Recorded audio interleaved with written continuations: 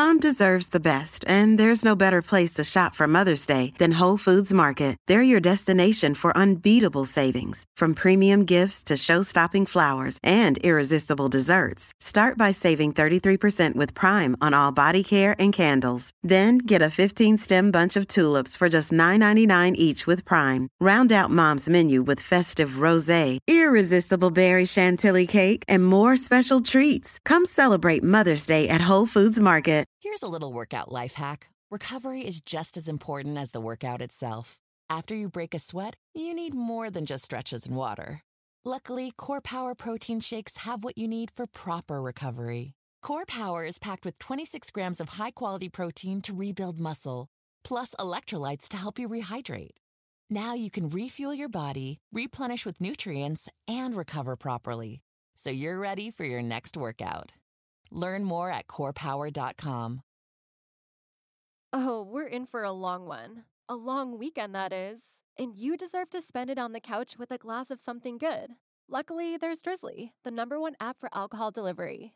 With Drizzly, you can compare prices on the biggest selection of beer, wine, and spirits, then get them delivered quickly. So download the Drizzly app or go to drizzly.com. That's DRIZLY.com today.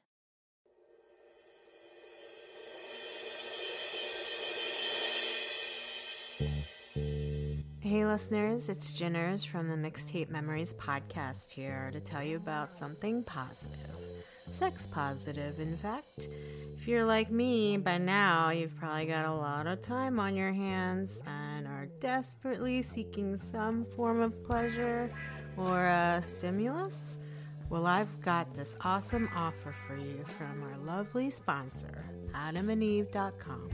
Right now, you can select almost any one item for 50% off at AdamandEve.com. But wait, on top of all that, you will also get some awesome free stuff to spice up your bedroom. Enter the code MIXTAPE, that's MIXTAPE, MIXTAPE at checkout and get 10 free gifts. A few special sexy items, plus 6 spicy movies, and you got a whole evening ahead of you. And also, free shipping, can't forget that. Get yourself a gift or surprise your partner or partners as it may be with a gift. And don't forget to put together a special mixtape playlist to set the right mood. Shoegaze, perhaps? The offer code again is mixtape, MIXTAPE, mixtape at AdamandEve.com.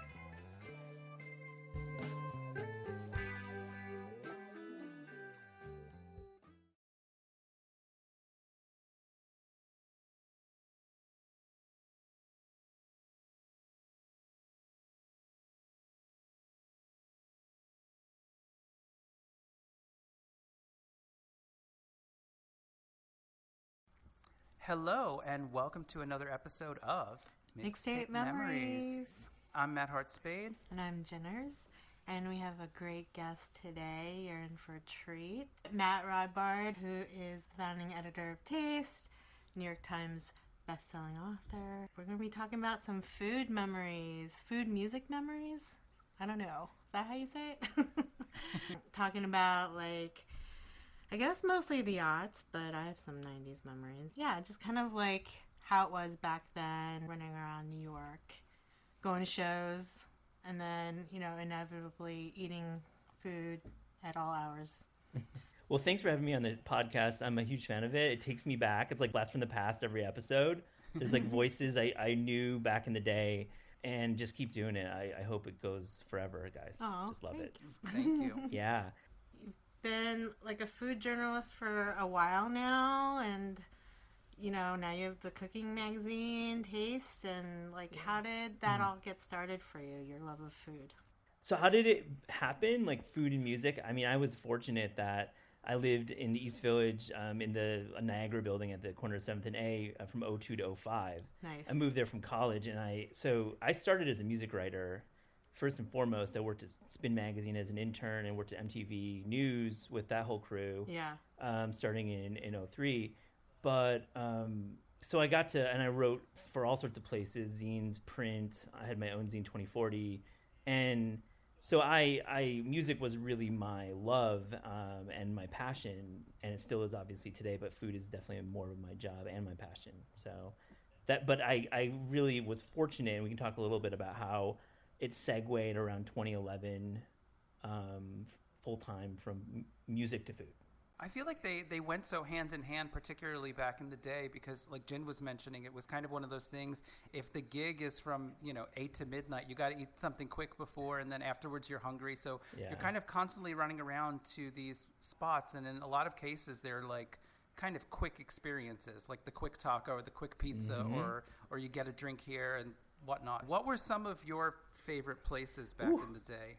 Well, I mean, in the East Village, we were living it up. I mean, we had, lots of places that were single operator, like single restaurants. Remember, this is a time, it's before Seamless. There's no real iPhones, obviously. You talk about that a lot on the podcast about this pre-iPhone. So you're really having to dial up, walk down to the restaurant, pick up your food, or just dine in. I mean, where do you want to start? I mean, for me, one restaurant I really wanted to call out was Bao 111, which maybe isn't familiar to all your listeners, but this was such an influential restaurant from Michael Bao Nguyen at the corner of 7th and C, and it was one of the first Vietnamese restaurants to ever get a New York Times star. And, it wasn't really a quick takeout pre-show kind of place, but the way Michael was doing noodles and just really making Vietnamese food for the masses in 2002, it's like he was like light years ahead of his time. And I just really want to. That's somewhere we can like play ping pong all day with this, because let's do it. Let's do it. Well, I think between the three of us, we have a lot of memories. Yeah.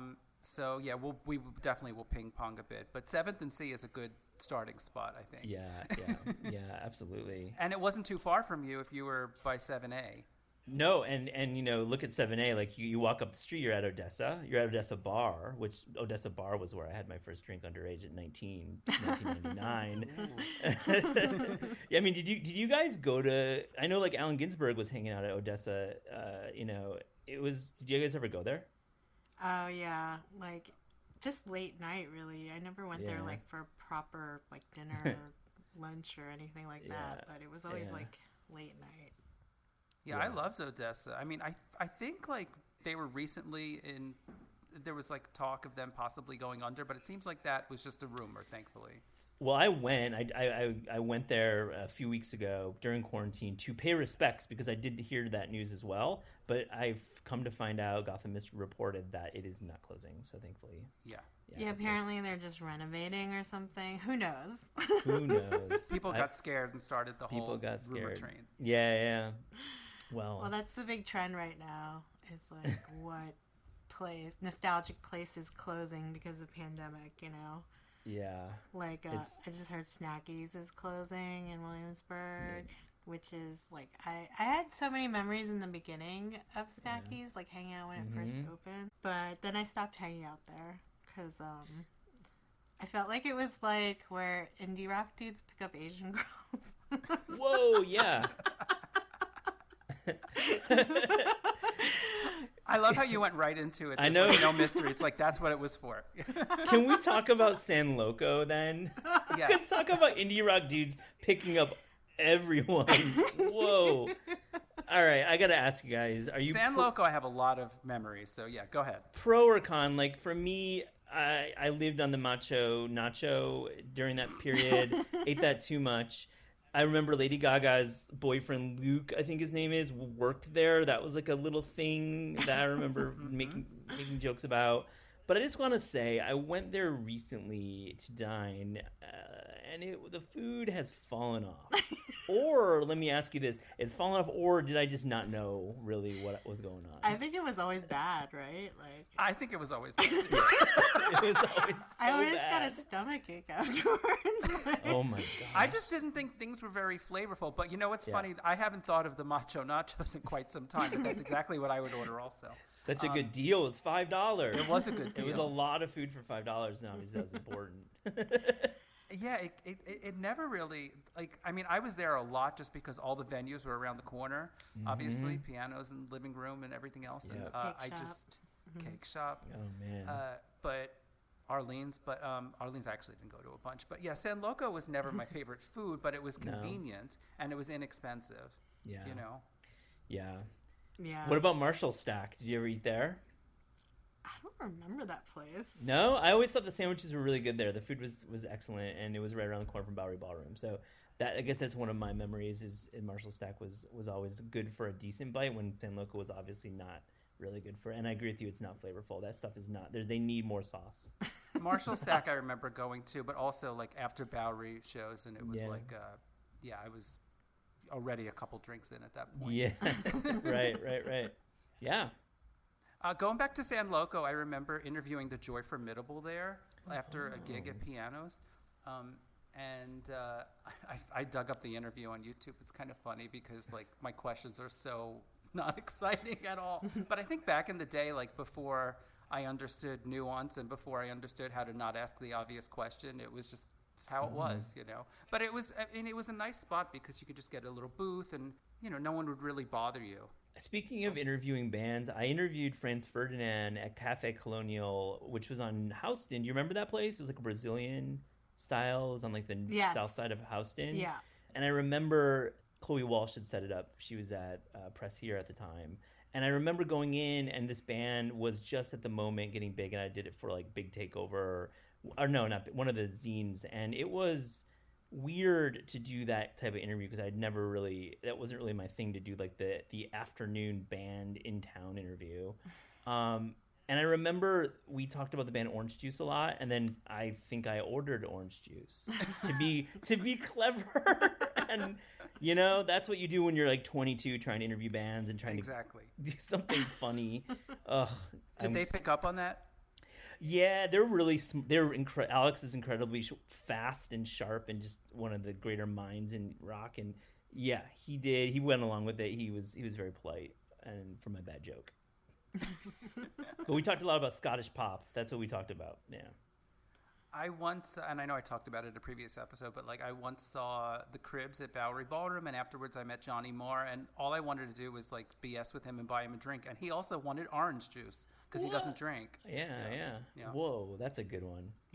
That was a good one. I pretty much like passed out afterwards. Yeah. Jinners, what's your band interview restaurant story? You gotta have one. Oh, geez. At a restaurant. You gotta have one. Well, you must have done one at Pianos, no? I did. The only one I remember is Sea Ray. I interviewed Jeff Scheinkoff from Sea Ray there. And I still have the tape, actually, the little micro cassette. Oh, yeah. Got a box of those. Big, yeah. And I don't know what he does anymore, but I follow him on Instagram, and he always has these like amazing like landscape photos, like in like all these exotic places. He must do something where he just works remotely and gets to travel like to really amazing places. I have a pianos question. So I think I went on the first night, and then can we talk about piano smell for a second? Yes. I could smell it just when you'd mention it. You know, like I went the first night or whatever, and it was like a smell. I'm like, okay, that's like new bar smell. But then like 12 years later, it still had that smell.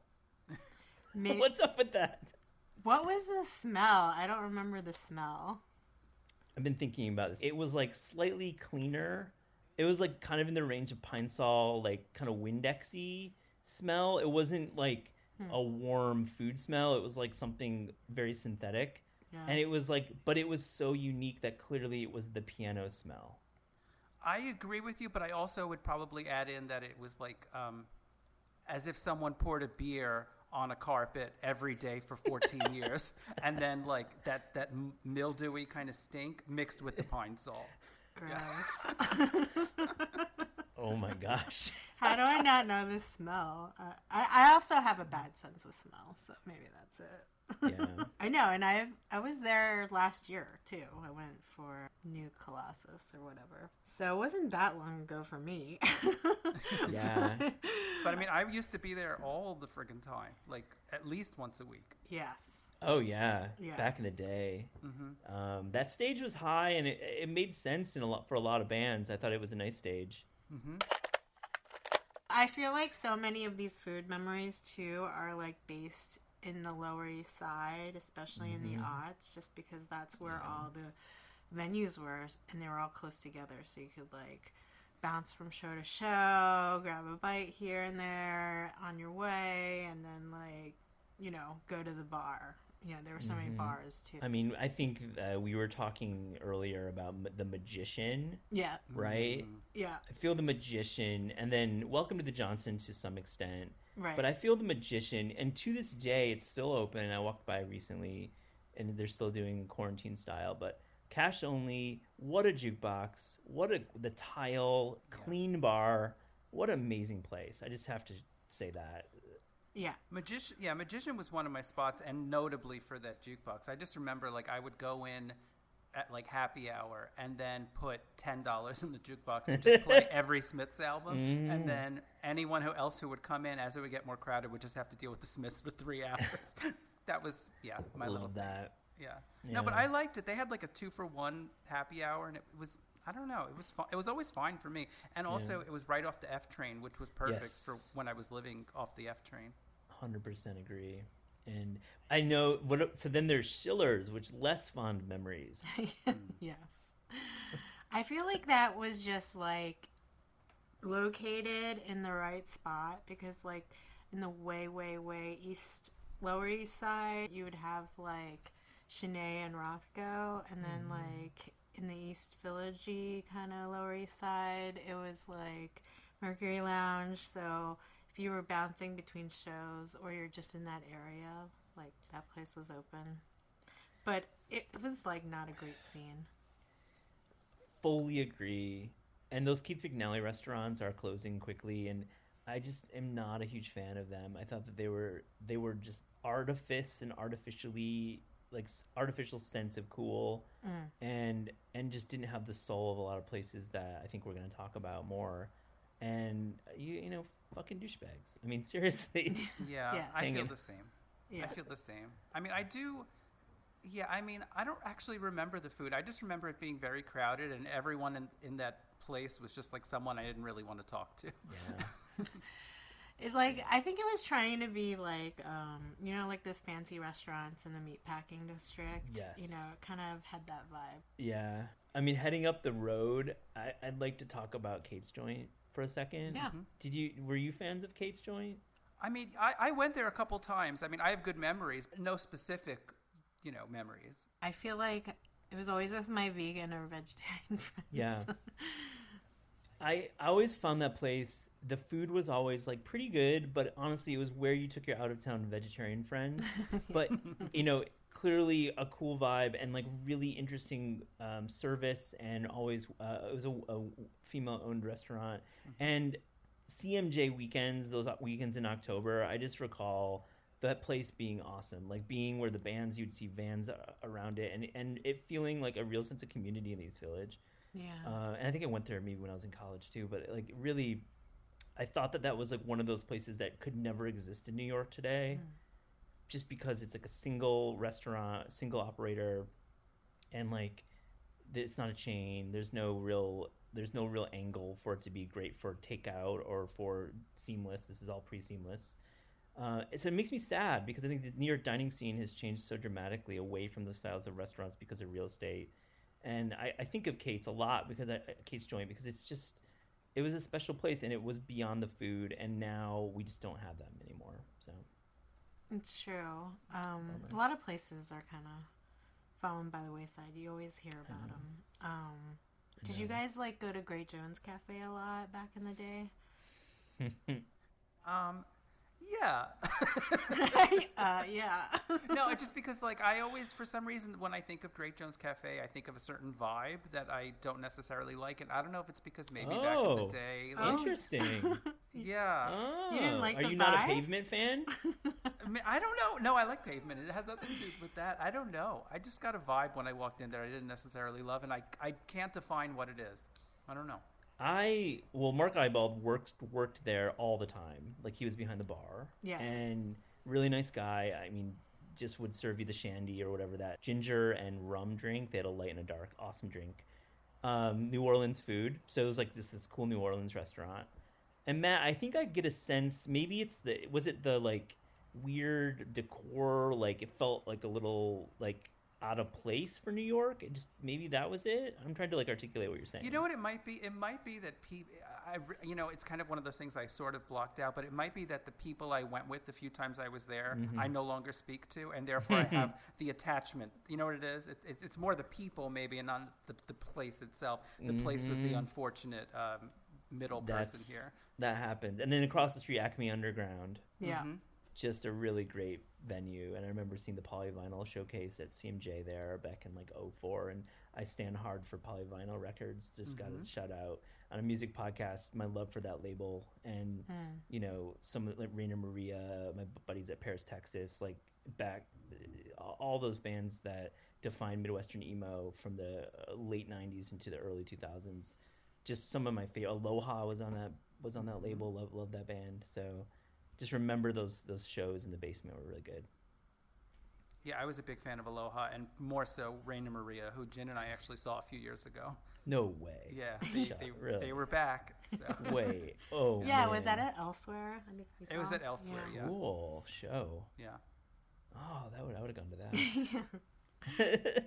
Great Jones, I felt like, you know, they were always like connected to the music scene because like I think people would go there a lot after shows or before shows, or they'd have dinner there. I mean, their food was like so good, and like oh man, they had really good drinks. And then like one of my friends and I, who are like big Pavement fans, our favorite thing to do is like randomly go there when Mark Ibold was like bartending and like sit at the bar and like pretend we didn't know who he was. Oh my gosh. Did he catch on? No, I don't think so. No, okay. But it was just like this like quiet thrill. I mean that's a single bartender kind of setup. The guy's working. He's like expediting food from the back. Yeah. So like it's not just some vanity bullshit. Like that dude was putting in the reps. Yeah. Like, I tried not to acknowledge him as well. I played that game in my own way. It's hard not to, though. And they had a great jukebox there, you know. So I just think, and that was like kind of like the first thing to go when they were like first announced that they were closing. I think Gabe Stuhlman might have bought it. Gabe Stuhlman owns a bunch of restaurants in the city. He's a restaurateur. He's from Wisconsin. And we went to college together. A really good guy. He, I think, took it back over, and then pandemic happened, and so I think it stalled out. But I believe it will be reopening under new management.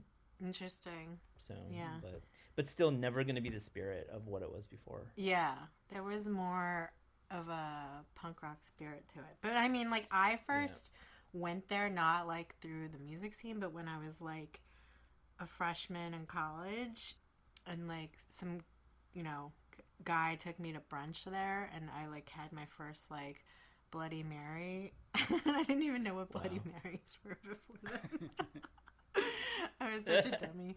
And I was just like, you know, I hadn't been exposed to a lot of things. So like, you know, being in New York, I was just learning so much about like everything just because everything is here. So that was like my first kind of Great Jones like cafe memory. And then like later on after college, I think I got back into it because, you know, people would have like after parties there or like meet up there all the time. So it's a really cool thought about food in New York. As a young person, like I moved here in 2002 when I was in my 20s, or interned here in my 20s, and I had not been exposed to a lot of food, and I think it's a common refrain when you move to New York, especially now, or back in the day. You know, you were having your first Korean food, which I had it on 32nd Street, and I fell in love with it. It's amazing food, and you're having your first dim sum, you're having maybe even your first taco truck.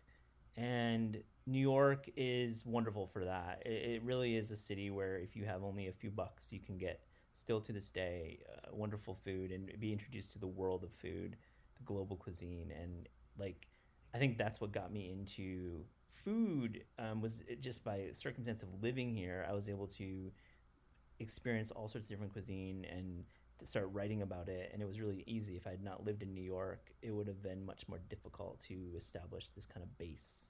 So I think in this period we're talking about, there was even more of these restaurants that had like specific cuisine and just were really, I think like Robert Seitzema wrote about it in the Village Voice, and I would go to those restaurants and like, wow, there's like such a world here.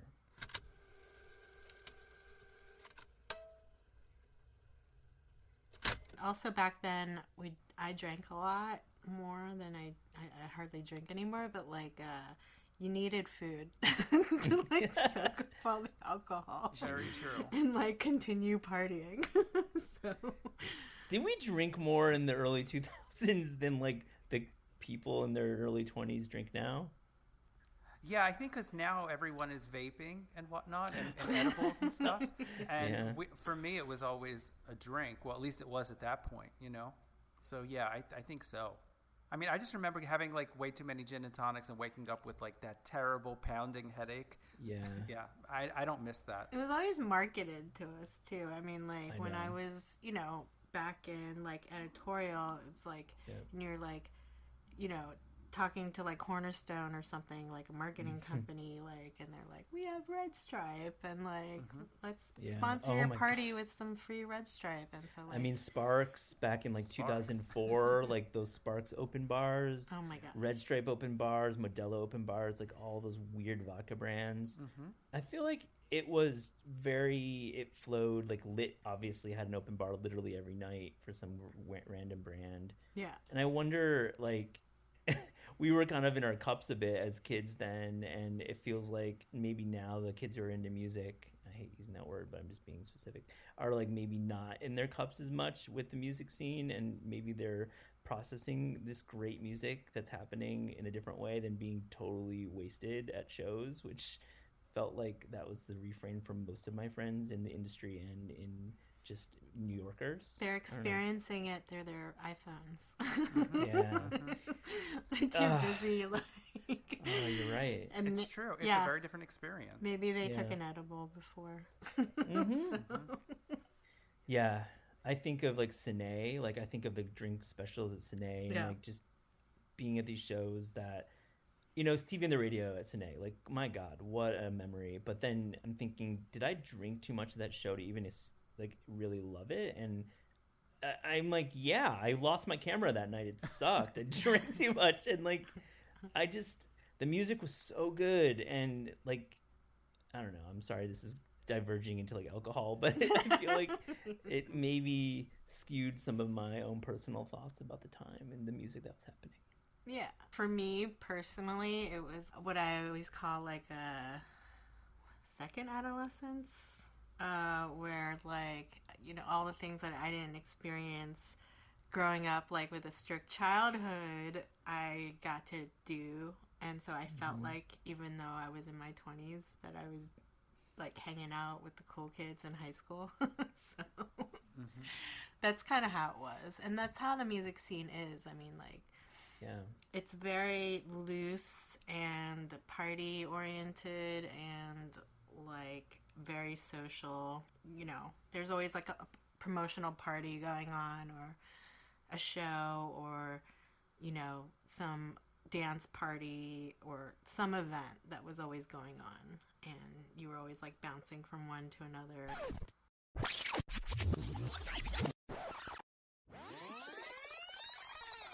Like, I used to DJ at like Motor City quite a bit, and Filter 14, and up in Brooklyn at some spots, and like I miss that, and I wish there was a way to do that now where music could be played in bars and it be cool and accessible.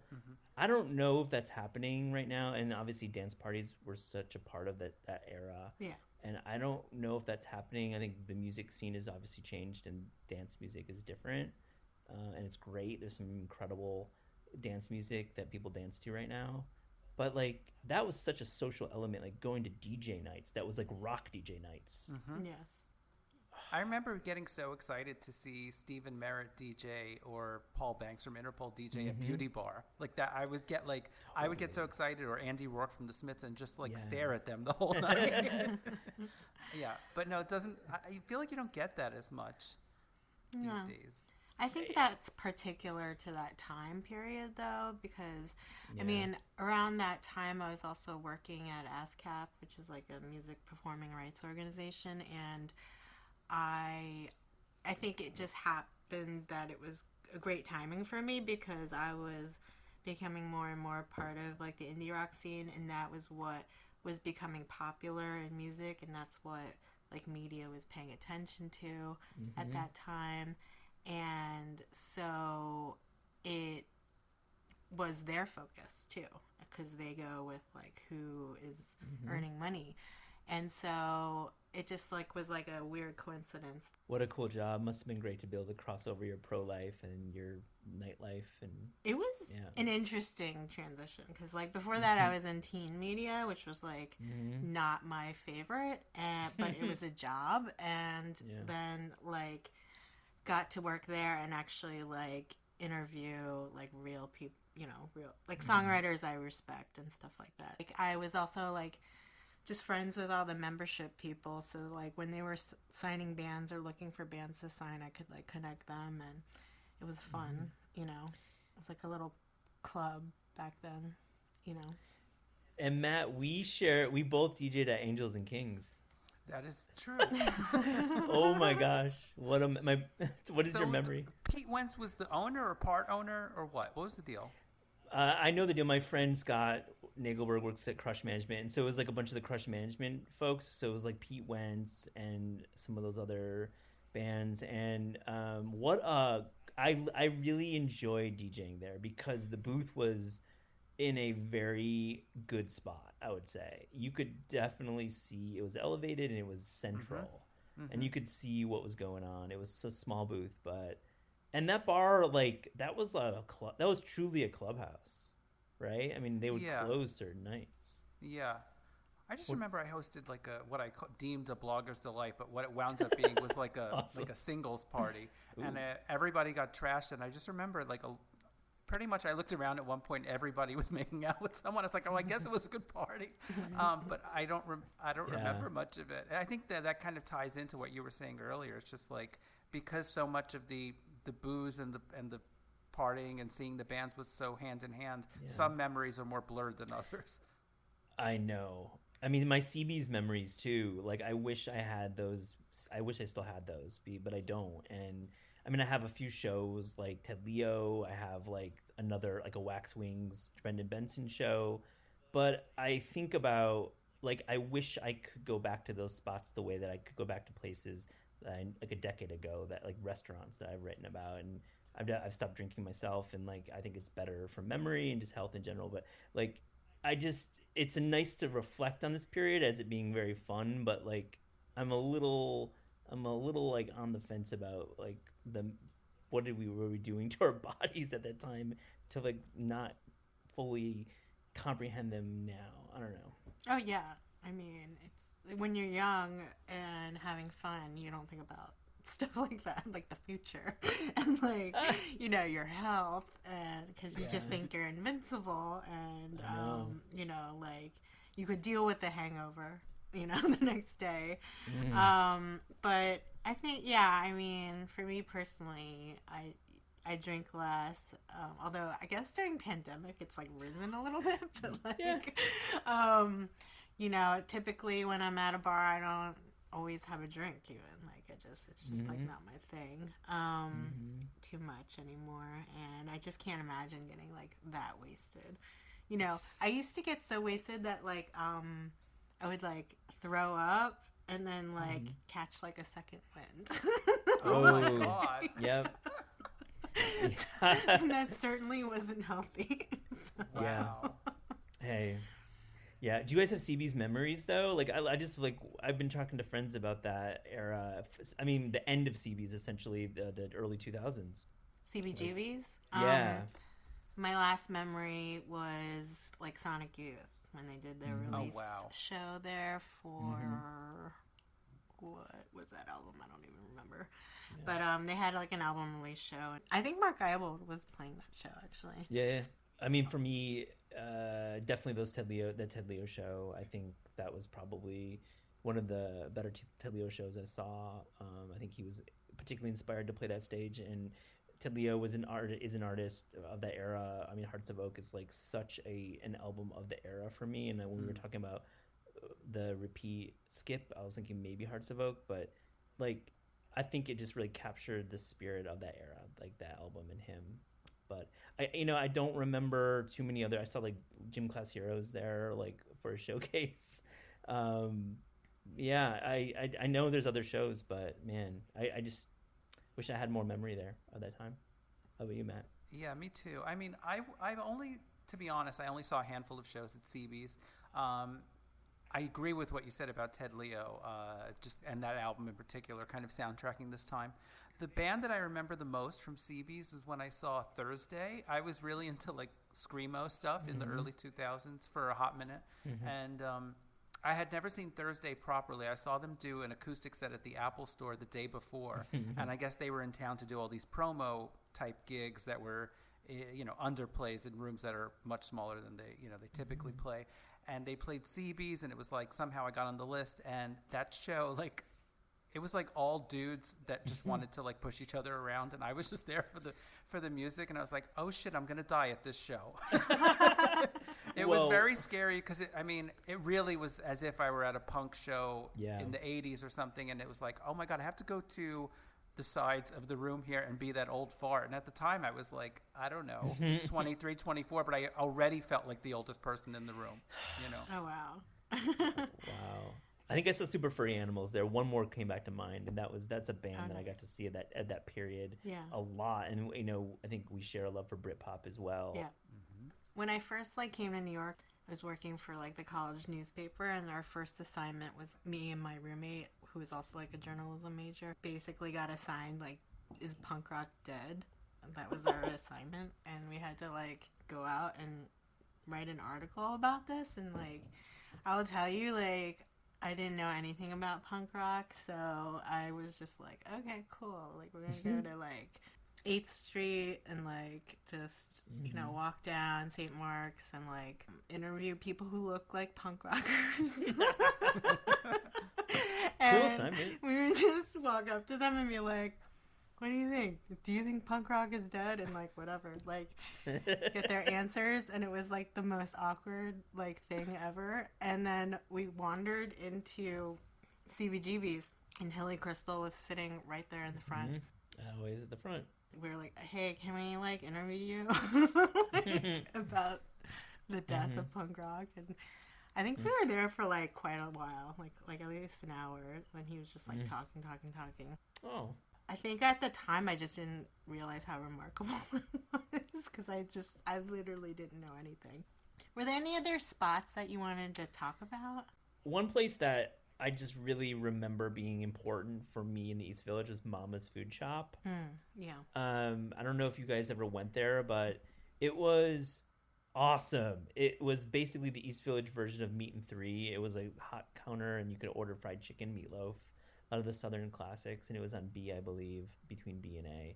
And man, that place was definitely affordable. You could order for under $10. And then the other one was Bearcat, which I didn't personally go to a lot because I think I was likely going to San Loco, unfortunately.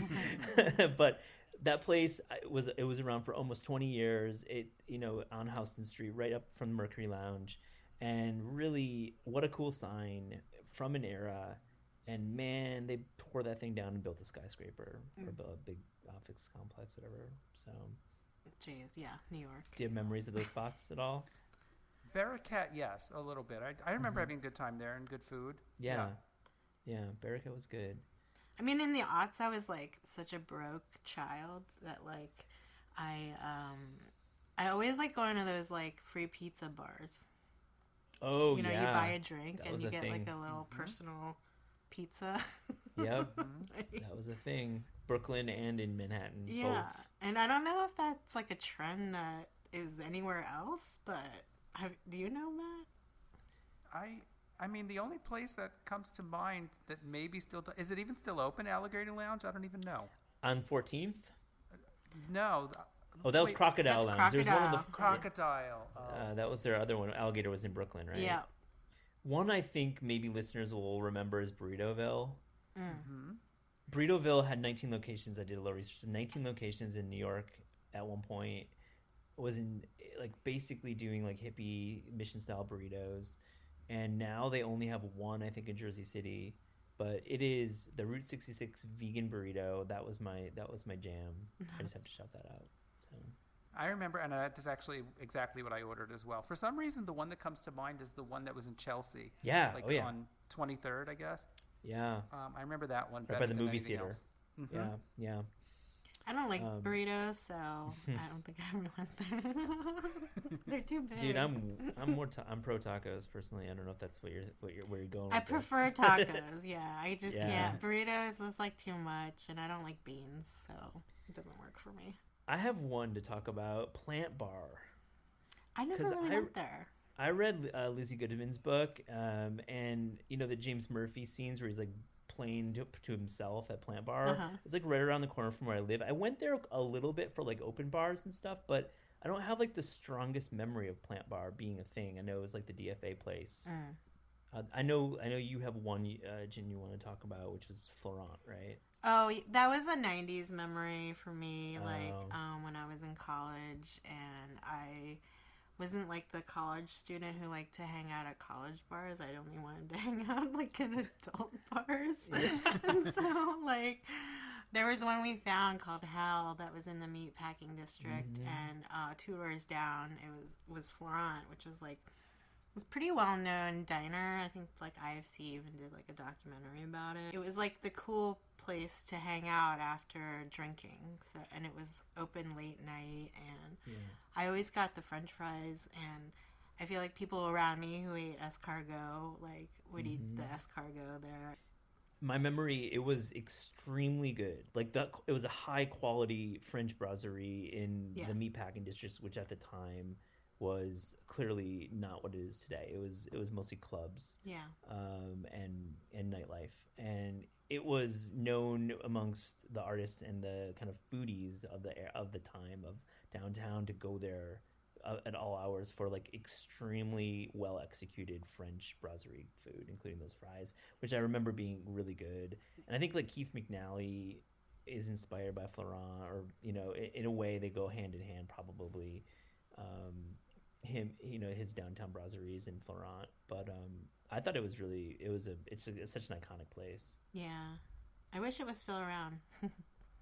Right? But like there's like a Restoration Hardware there or something now, I'm sure. Oh goodness. Jeez. The meatpacking is the worst neighborhood. It's gotten worse through the years somehow. It's gotten worse. It's truly the worst neighborhood. I mean, I really liked going to that one bar, Hell, because it was like a really good mix of like gay and straight people, and it was like a little, it had charm because it had all the celebrity photos with like the like Satan horns on them, and then like I remember running into like Rufus Wainwright there, and then all these like dudes were like coming up to him, and my friends and I were like, who is this guy?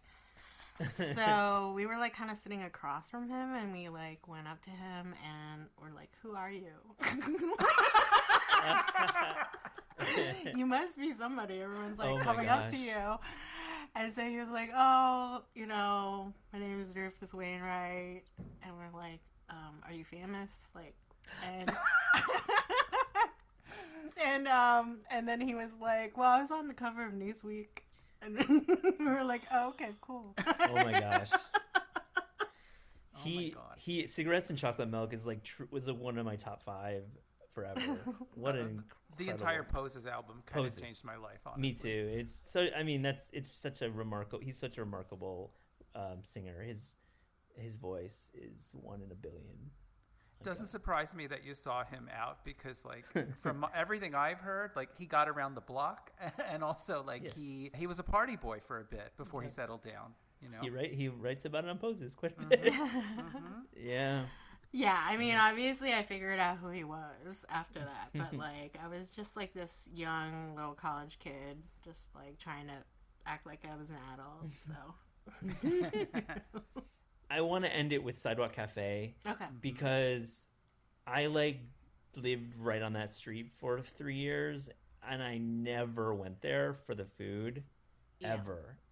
But I have to shout out the quote unquote anti-folk movement and Moldy Peaches. Of course. Being really cool and really unique and an extremely small window of time.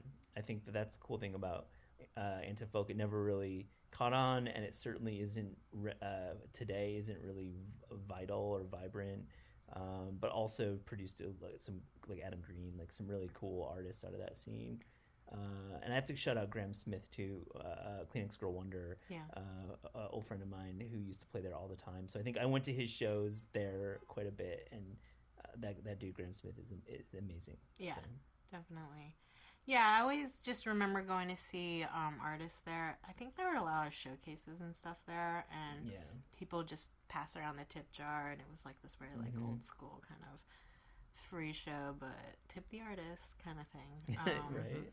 And then maybe I go there for brunch on the weekend. It's now a pretty cool cocktail bar, actually. They've kind of given it a little facelift. So the space looks nice since I went in January for an event, and it was nice, actually. Oh. Shall we pop into Repeat Skip? Let's do it. Yay! All right, so we're going to start off with the Spoon album, Kill the Moonlight, which was put out in 2002 on Merge. You asked me to pick two albums, and like this one, to me, I picked two albums from 2002 that I think really capture that moment in time. Both are pretty piano-driven. We'll get into the second one later, but I think Kill the Moonlight, Girls Can Tell is my favorite Spoon album, and it got me into Spoon, but this album in particular, I think production-wise and just the way Britt Daniel becomes the frontman of that band and really just becomes the Britt Daniel we know today was crystallized with this album. And of course, Jim Eno, you have to shout out him, who's the producer of this album and all the Spoon material. And I think, I mean, this, my caveat is skipping anything from this album is difficult for me. I will say that. I have a couple in mind. Yeah, let's start with repeats. Small Stakes, the opening album song, you know, I have to say, like, having a White Stripes diss in your song is pretty epic. I think that's probably my favorite part of that song. And then, of course, The Way We Get By is the song that made it to the OC season 1, episode 5, where Seth and Ryan are at the Crab Shack. It's like this iconic scene. I love that one. And I'll just say Jonathan Fisk, I hope that we all share a love for Jonathan Fisk, which is this wonderful revenge song written about a crappy metalhead in Britt Daniel's past. Those are a few of my favorites, but I have others that I could probably jump in on that I will repeat. Probably the whole album, actually. So. This is a pretty good, like, album, like, as a whole. There's so much of it that really reminded me of like Elvis Costello and like a mix of Elvis and like Jeff Buckley for like when he would get like all like wooey or whatever. In revisiting it, the song that really stood out for me was Something to Look Forward to, which I thought could be like a pandemic theme song. Yeah, Matt, I agree with you. I mean, for me, Girls Can Tell is the stronger album on the whole, but I feel like with every Spoon album, there are very few misses. Like they always flow really beautifully. And I guess for me, if I had to pick a selection on this album, I would probably repeat The Way We Get By, just because I feel like that's just such a catchy tune. And yeah, I just remember putting it on like CDR mixes back in the day for people. But I remember actually kind of tying this into food. I remember once I was introduced to Britt Daniel at Enid's. Enid's. And at the time, I was like super into Spoon, and I just remember I was kind of frozen. Like, and he was the nicest guy, and I probably came across as this like really goofy like blogger, awkward, whatever. But yeah, he was super nice, and I've heard like every story I've ever heard about Britt Daniel is just like he is like kind and easy to work with, and like just like a gentleman. Yeah. I've heard as well. I have a friend who knows him from Austin, and yeah, he seems like a very generous human being, which is kind of rare. I have to say, All the Pretty Girls Go to the City, the keys, the piano arrangements, it's just like one of those songs that just stays with you. It's just like pure Kill the Moonlight right there. And the Elvis Costello, I think You Got a Feeling is like the most Elvis Costello song to me on the album. Yeah. And it's such a great comparison. I agree fully. And you know, Elvis Costello, I don't know if that's a reference that ages well with today's music listening youth. I don't know if Elvis Costello is that popular anymore. Yeah. I'm going to say probably not. So hopefully Britt Daniel will get people into Elvis Costello. Yeah, that's their gateway. Their gateway, right? Exactly. Yeah. What was your skip? I know you can't pick one, but It's hard, and this is maybe polarizing because Paper Tiger, I think I was reading some Pitchfork and from back in the day, and this was like their set piece. But I think Jimeno is brilliant, but to me it gets a little too in the weeds with the production, but some will argue with me vehemently. Back to the Life 2 maybe is not the one I'd keep, but yeah.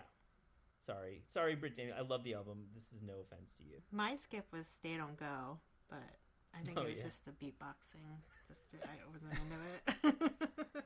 Fair But enough. he sings false. He goes up really high in that song, though, right? Yeah. I mean, like, Sorry. it's not a bad song. It's just maybe the one I we're would not skip, saying that. like if I was listening to it a lot.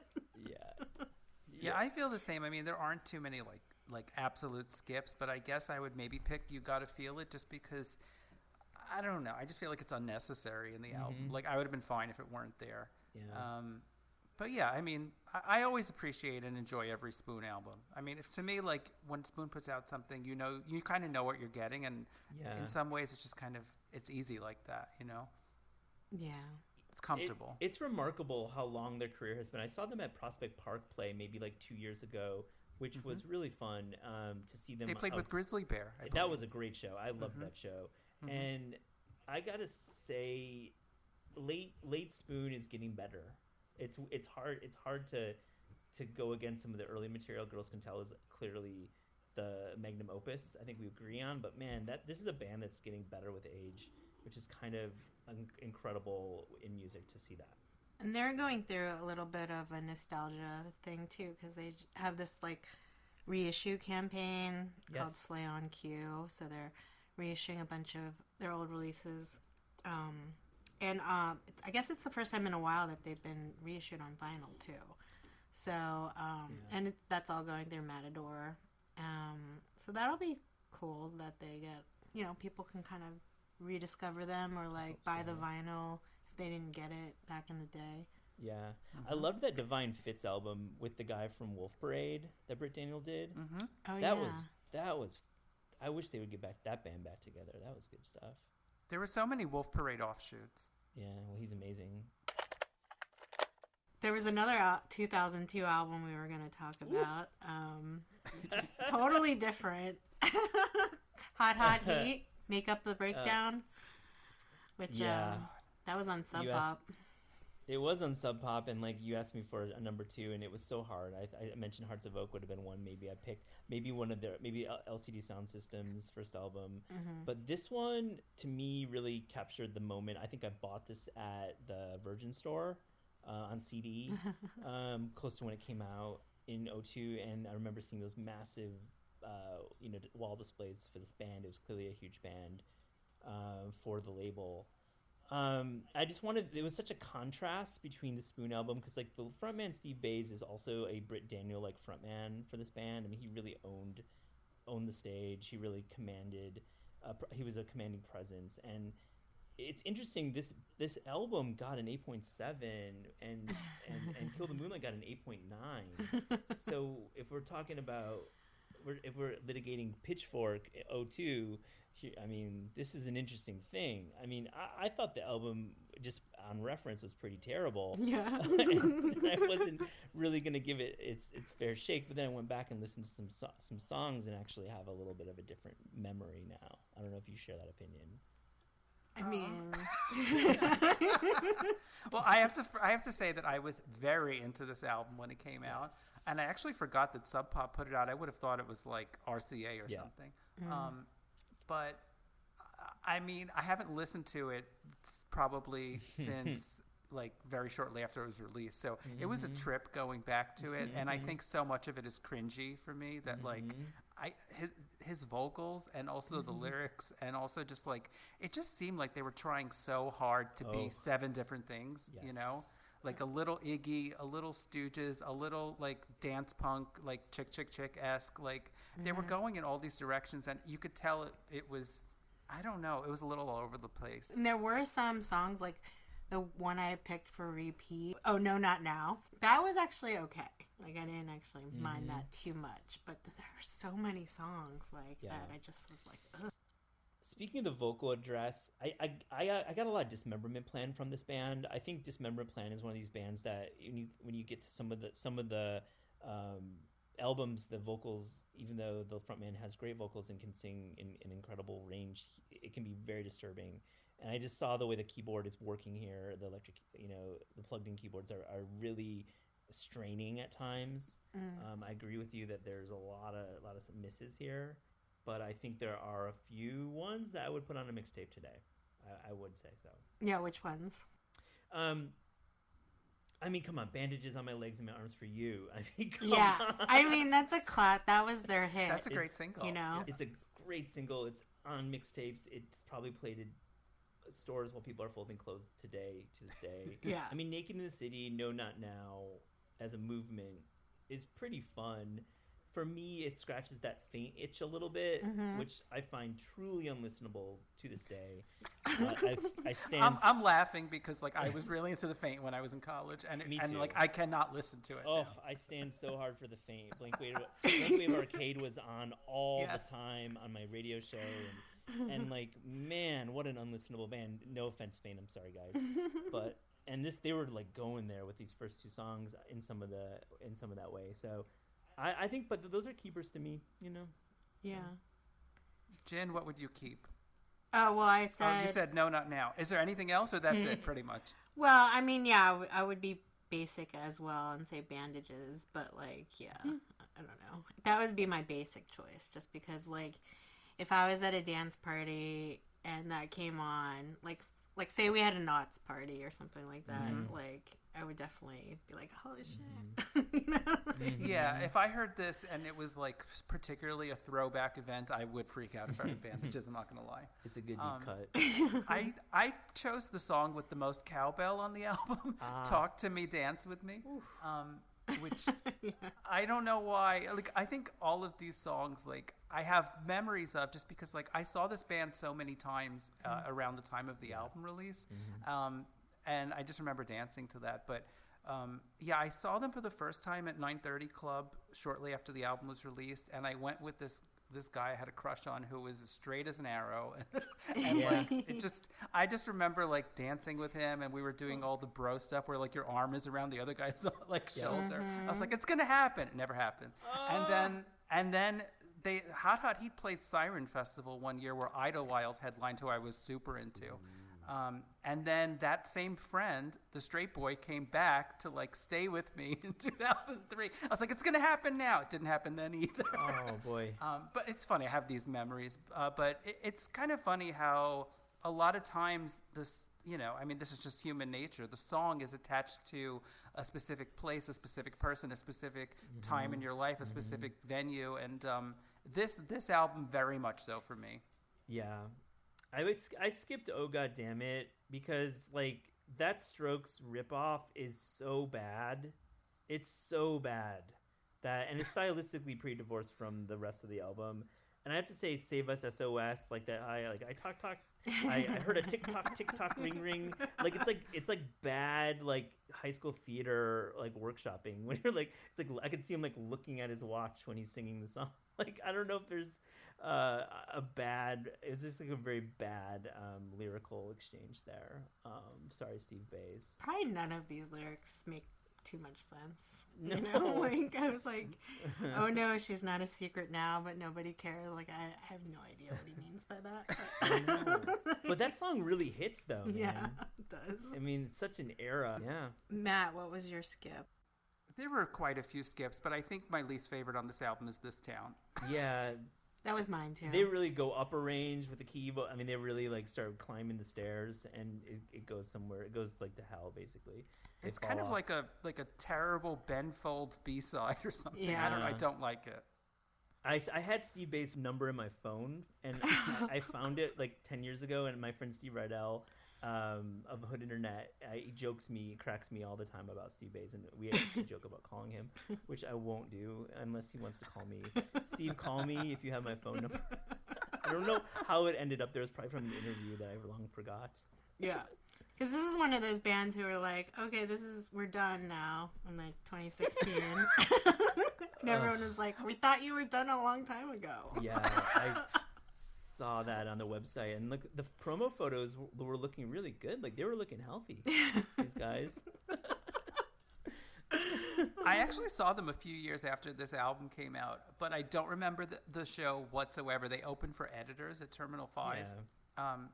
But for some reason I completely blanked it out of my head. I think I was just so over this album after summer of 2003. Yeah. What great album art and colorways though. Gotta say, for me that was really strong. But yeah. Can I shout out one album that I was thinking a lot about this era that means a lot to me? Yeah. Is the Exploding Hearts album, their debut. They had an EP, and I just this is a band that I debated pitching it for this segment, but it's such a sad story that the 3 of the 4 members died in a car accident, literally coming back from a showcase in San Francisco. They were based in Portland, I believe Portland or Seattle. I think it's Portland.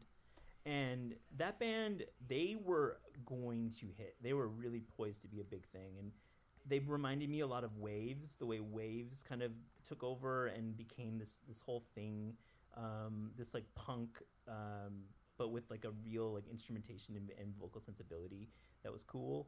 And like, it's just such a sad story, but I still listen to that. It holds up so well. So I just had to in this podcast. To your listeners, just Exploding Hearts, I just love them, and I used to DJ them a lot. And one time I had played one of the songs at Motor City, and I played it, and this woman comes up to the booth and just really she literally starts crying and said, "These are my friends. Thank you for playing it." It was really crazy to have that happen, and just like I think of this era, I think of Exploding Hearts and what could have been that band. So. That's such a sad story. It's a sad story. I know. It's a real sad one. Yeah, I'm always sad when something like that happens just out of the blue, and or like maybe they rise too fast and then like get caught up in things and something happens. Those are like the stories that really get me, just like out of nowhere. I just remember, like, I don't know. Which one? Yeah, go for it. You have a memory. Yeah, well, this guy that I knew, Jerry, he was in a bunch of bands, drummer. Drummers, like, they're always in multiple bands because everyone needs a good drummer, and there's not that many. And then I think at this time he was in Chick Chick Chick, and then he like died. He like fell down an elevator shaft at a party or something like that. Like when those party in those old buildings. He was in Turing Machine too, right? Yeah. Turing Machine, yeah. He was in so many bands, but he was also in a band that I managed. At one point, he was in Knife Skills. It just shocks you. Anyway, yeah, not to be such a downer. No, but it's a memory. It's a mixtape memories. Part about this show is what makes your show so great is just bringing memories from this really important era. Yeah. In the New York music scene that you cover so well and we're part of. So. Yeah. Well, thanks so much for being part of our new season. Really appreciate it. I love your show. Thanks so much to Matt for joining us for this great episode, looking back on food and music. So great. I loved good. And we will catch you next time on another episode of Mixtape Memories. Bye. Bye.